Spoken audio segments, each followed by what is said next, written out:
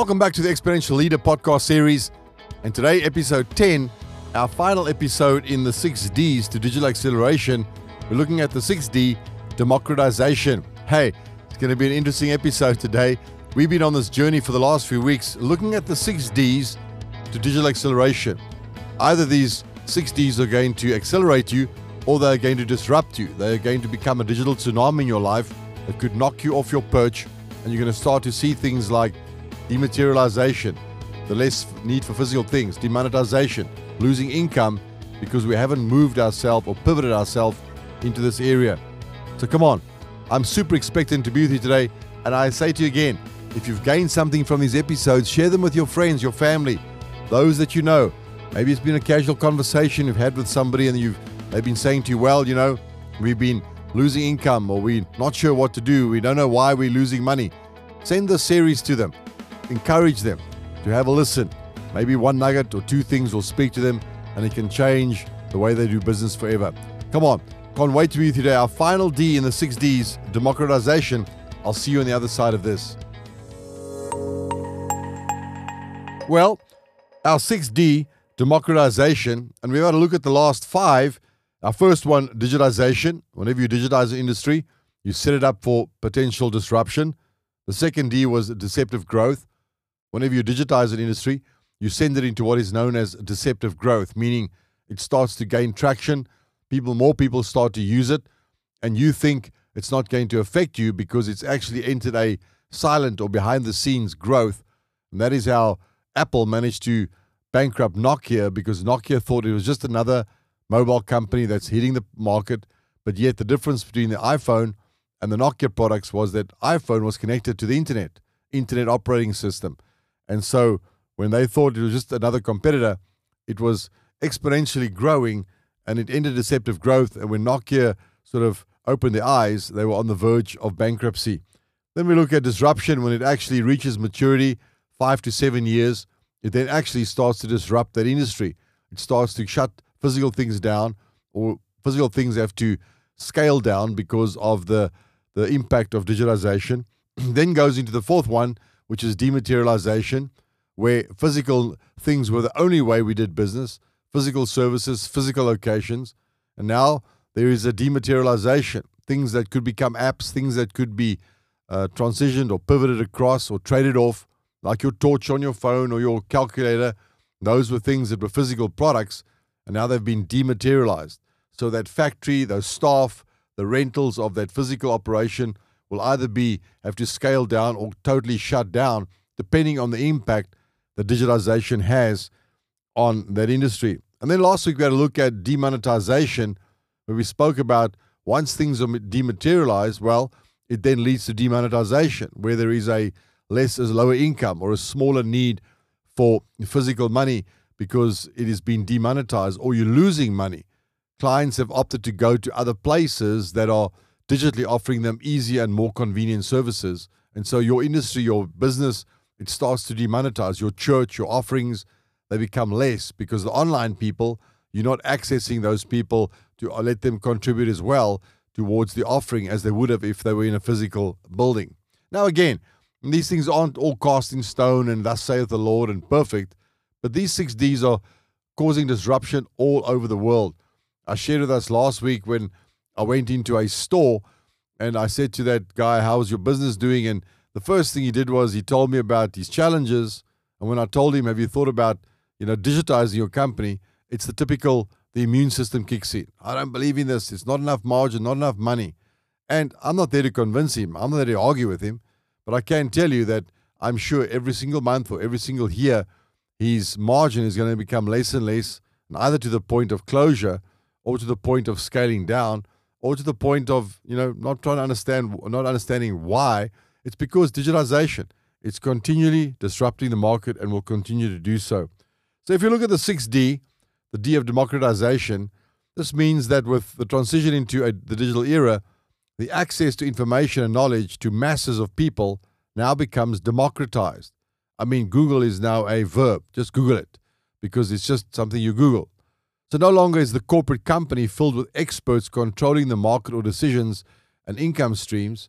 So because if you if you think about that statement I just made, is that no longer is the corporate company filled with experts in the physical world controlling the market or decisions and income streams. You see, in the days gone by, the guy with the biggest building or the guy with the biggest, market share, the guy with the most experts, the guy with the, information behind closed doors within a laboratory or in a room, those were the guys who led the market. If you look at most, I grew up in an era where there was always these large corporate companies and they had big head offices and big buildings. And again, that's not to say it's going to go away, but the challenge is that no longer is the expert sitting behind in an office somewhere and I have to drive to that person and pay them for their services. I can now just Google it. Information has become democratized. Millions of people have access to the same website or the same YouTube video in order to gain the information, because digitalization has democratized the way in which we do life. So if you look at ways how they democratized GPS, Nokia and later Navtec were the corporate giants of the cellular and the GPS industry. They control the research and development of mobile phones from within the walls of Nokia's head office in Helsinki, Finland. The general public had very little insight into what happened behind the closed doors of their corporate world. Every few months, a public announcement would be made regarding the launch of a new mobile phone, with no input possible from the general public. Nokia produced and the general public consumed. In the meantime, 3 guys in Israel were operating from their parents' garage and developing the Waze GPS app. They had no corporate logos or corporate office blocks or even social prominence, but they had the internet. The minute they were able to upload their app into the App Store, they democratized the accessibility to their product. Millions of potential users could download the app, read reviews, and make suggestions on how to better improve the app. For the first time, the corporate giants of Nokia or Navtec were outmuscled, outmarketed, and potentially outsold by 3 young developers operating from their parents' garage. Nokia was unable to do anything about it. You see, digitalization democratizes access to information as well as gives small players the ability to compete with a previously dominant scarcity model of these corporate companies. Although this will create challenges, positive and negative, pertaining to certain industries, it is something that cannot be avoided. Today, so many just Google it, like I said earlier, and then consult the expert later. I have a member in our church who's a physiotherapist, and she always says to me that whenever her biggest challenge today is not what's wrong with the people, it's that the people come with Googled information and basically tell the physiotherapist, I think you must do this to me because I Googled it. And that's what starts to happen. Information becomes democratized. Everybody is now an expert. Everybody has knowledge in some shape, form, or size. You can't pull the wool over everyone's eyes because they can just Google it and see if what you're saying is true or not. So the customer no longer is king only, but now also has become an informed king. You see, businesses have very little hiding place when it comes to the reviews and opinions of internet trolls and the keyboard warriors. Everyone knows something about everything, and if they are unsatisfied with a service received or product purchased, then they have the platform to tell the world. Information has forever been democratized. So what about the church? The same thing rings true for the church. As much as digitalization is a great tool to reach more people for Jesus, it is also a great threat to the belief systems of many. So much content is being uploaded onto the internet about the non-existence of God and the need not to belong to a church, or is Jesus a fairy tale, etc., etc. Digitalization has democratized access of information to people globally, both positively and negatively. That is why I believe that if your church or your organization does not digitize your belief and your discipleship tracks to avail it to everyone, everywhere, it'll only give the enemy more leverage to feed your members with the opposite content.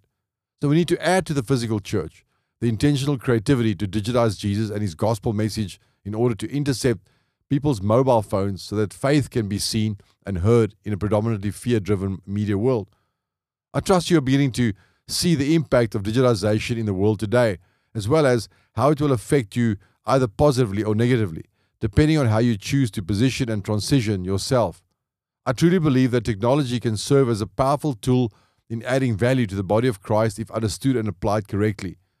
So the chapters ahead that we're going to have a look at in the next few weeks, we're going to look towards our onward journey of digital transformation in your ministry and different aspects of your life.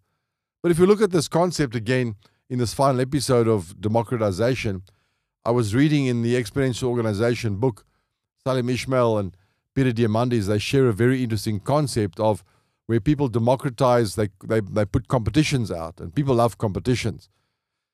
In one case, there was the story they share about a mine. I think it was either in Australia. I think it was a gold mine or a diamond mine. I speak under correction, and they'd run out of resource. There was no more pipes or diamond pipes to dig, and wherever they were digging, they were finding no diamonds. So what they did was they put out a competition online, and they said, we've got a challenge. Our geologists tell us that there's no more diamonds left in this area. And we want to offer somebody, like let's say $100,000 or whatever it might be, if you can find us a new diamond pipe that we can continue our business. And so they put a competition out. And lo and behold, it was 2 school teachers in New Zealand who actually had a love for geology and a love for geography, and they spent all the time and doing Google Maps and using the technology available to them. They never actually once went to the place where the mine was. They used the technology available to them, and by process of elimination, they came back and they said, we believe that there is a pipe lying here, and if you dig here, you'll find the diamonds. Well, the competition said that they would try to dig, obviously, where the people came with valid, answers, and then lo and behold, they dug there and they found a whole new pipe of diamonds. Now, I make the point to say that expert geologists told them there's no more diamonds in that area. But 2 school teachers were able to find a solution to the problem. Why? Because of digitization. They democratized the world, and 2 people could contribute towards this company's future and existence simply by using tools to their resources, to their ability. I think of Elon Musk, who is the founder of SpaceX and the rocket ship company. And he tells the story of how he went to Russia to see the technology they were using for space travel. And he said he was astounded. He was flabbergasted to find that the Russians were still using 1960 or 1970 technology in 2000s. And he said, if you look at America, they put a man on the moon in 1969 or 1970, but they've never been back to the moon. They've never gone back to these places where they once achieved it with the technology that was available then. So what Elon Musk did was he said, well, the reason that the space industry is so difficult to penetrate is because the rockets that they make are only used once, or if the thing fails, it's destroyed. So he put out a competition and said, I want to know from anybody out there in the world, how do we develop a reusable rocket, a rocket that can return, it can land, and we can reuse it. And this was an unknown commodity. It was an unknown solution that rocket scientists literally never even thought or didn't know how, because there wasn't an expert or one person or 2 people that worked at NASA or worked in the rocket industry that could find a solution to this problem. But the minute Elon Musk democratized it and he put it out for the world, he said, who out there with an engineering degree that doesn't work for NASA, that isn't beholden upon an income or a profit and loss from NASA, can try and come up with a solution how to build a reusable rocket. And today, as we know, SpaceX has reusable rockets. They launch into orbit and the rocket is able to return and land. And this was all done through democratization. They used the world in order to find solutions that the experts or 2 or 3 people that were employed by the company could not find. I think of different apps out there. I think it's GigWalk. I speak an aggression of the app's name, but where you can now, for example, Johnson & Johnson, they want to know how many baby powders are on their racks in America, for example. And they'll put out a ad and say, we're willing to pay somebody, $150 or $200 if you'll go and count the baby powders for us in so-and-so store. People can then go online, democratize it, and they might employ, let's say, 1,000 people for the day. None of those people work for the company. None of those people have got job contracts, but they simply are doing a service of counting a number in a store, uploading that number onto their system, and by that way, they've democratized the use of the population in order to get a service done. And so there are so many examples that I could use over and over in this episode to try and get you to understand that democratization is the way in which your business is either going to be, accelerated, or it's going to be affected. It's going to be penetrated negatively. Reviews, people commenting about your bad service. Please do not go anywhere near this restaurant or go near this church or go near this. Why? Because digitization has democratized the access to information. And so it's not, again, something to be afraid of, but something to be aware of. Is how do you deal with a bad staff member who causes you damage online because they haven't offered a service properly. And now because of democratization of information, your name gets dragged through the mud because the world is able to hear and see from one unhappy customer. And again, not something to be afraid of, but it's something to be aware of, is that when you go online, the minute you put something online, you are forever democratizing that information. It's available for everybody to see. Your photograph on Instagrams, your posts, your comments. I mean, a lot of people today, when you go for job interviews, the first thing they do is they go back the last 2-3 years on your social media. They're going to look at how many parties you went to and how many posts you put up and what kind of character traits you show. And a lot of people have lost jobs, not because they're bad people, because the company says, well, if you look at your social media status, you're going to be too much of a risk for us as a company. And so sometimes you can lose your job interview or your potential employment, again, not because you're a bad person, because the access to information has democratized for the world. And so again, I say to you, how can you position your current organization, your current company? If I look at the church in Cape Town, I democratized the access to our training content, and we've been busy with this over the last 2-3 years, and it's a continual work in progress.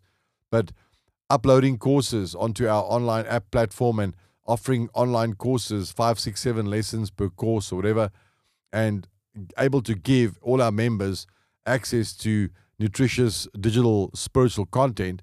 But we've basically democratized it. Anybody in the church who is a member and has access to the platform can click on a button and have access to all the different information that's available. And in that way, we've democratized information. And so you must understand the power of the internet. It's either going to, promote you or it's going to hurt you. But depending on how you see yourself and how you position yourself. Remember, while you are thinking it's just about a physical world, somebody else out there, like the Waze app or, somebody else in your industry, they're busy thinking about the creativity of the market or the industry, and somewhere they might be building a digital disruptor to your industry. Again, I think of Elon Musk and I think of Starlink, which is his digital satellite company that he's launched out. He sends out satellite internet servers into space, and they're launching countries on a regular basis. And you'll see online and it says, like, let's say, for example, Nigeria is now live, or sort of whatever, UK is live. And what happens is they sign agreements with the local governments, but they offer internet services to every single person that has access to a phone that can pick up a satellite signal somewhere. And his goal is to have the world covered with internet. You can be in a desert, you can be in the middle of the ocean, you can be anywhere in the world. And if you have an account with Starlink, you're able to get access to the internet. Now, think what that does when a country that currently is not digitally very active or digitally has good services, or it could be a third world country, but the minute he starts to roll out his internet services to countries out there and people out there, instantly, let's assume a country of 30 million people gets suddenly an African country or an Asian country or whatever it might be, and they get access to the internet and they got power, the ability to access the online world. What happens is there is a democratization of a whole nation, and suddenly that creativity, where they weren't players in the creative market before, now they become creative players, and whatever they're going to think up is also going to add to the challenge of potentially disrupting your industry or my industry or our industry. And so it's this constant evolution. And I want to say to you as well, part of your employment, contracts in your company, church, or organization should not just be for experience, but also be for creativity. What creativity does your company need? How do you creatively turn your physical world into a digital world? And how are you able then to go into the market and become a disruptor and start to gain access in the digital space, adding to your physical world. And if you can run those two simultaneously, the market might vote and you might end up becoming predominantly digital. Or the market might vote and say, well, just a portion of your company we're willing to use digitally, but still, you could have lost that income for not being willing to digitize or democratize or demonetize or dematerialize. And so I really want to say to you at the conclusion of this 6-part series of the digital Ds, the 6 Ds to digital acceleration, is don't be ignorant or don't be naive thinking, well, another 2 years or 3 years. I want to say to you, start to disrupt yourself on the fringes. Start to take portions of your organization, be it a church, be it a retail, be it a service industry, whatever industry you're in. Start to disrupt on the fringes and get a few creative thinkers around a table and start to say, how do we take our physical world into the digital space, and how do we monetize that? How do we democratize that? How do we digitize that? How do we dematerialize some of our physical aspects of our company? And you'll be surprised. When people start to apply their minds, they come up with all kinds of creative solutions that weren't thought out before.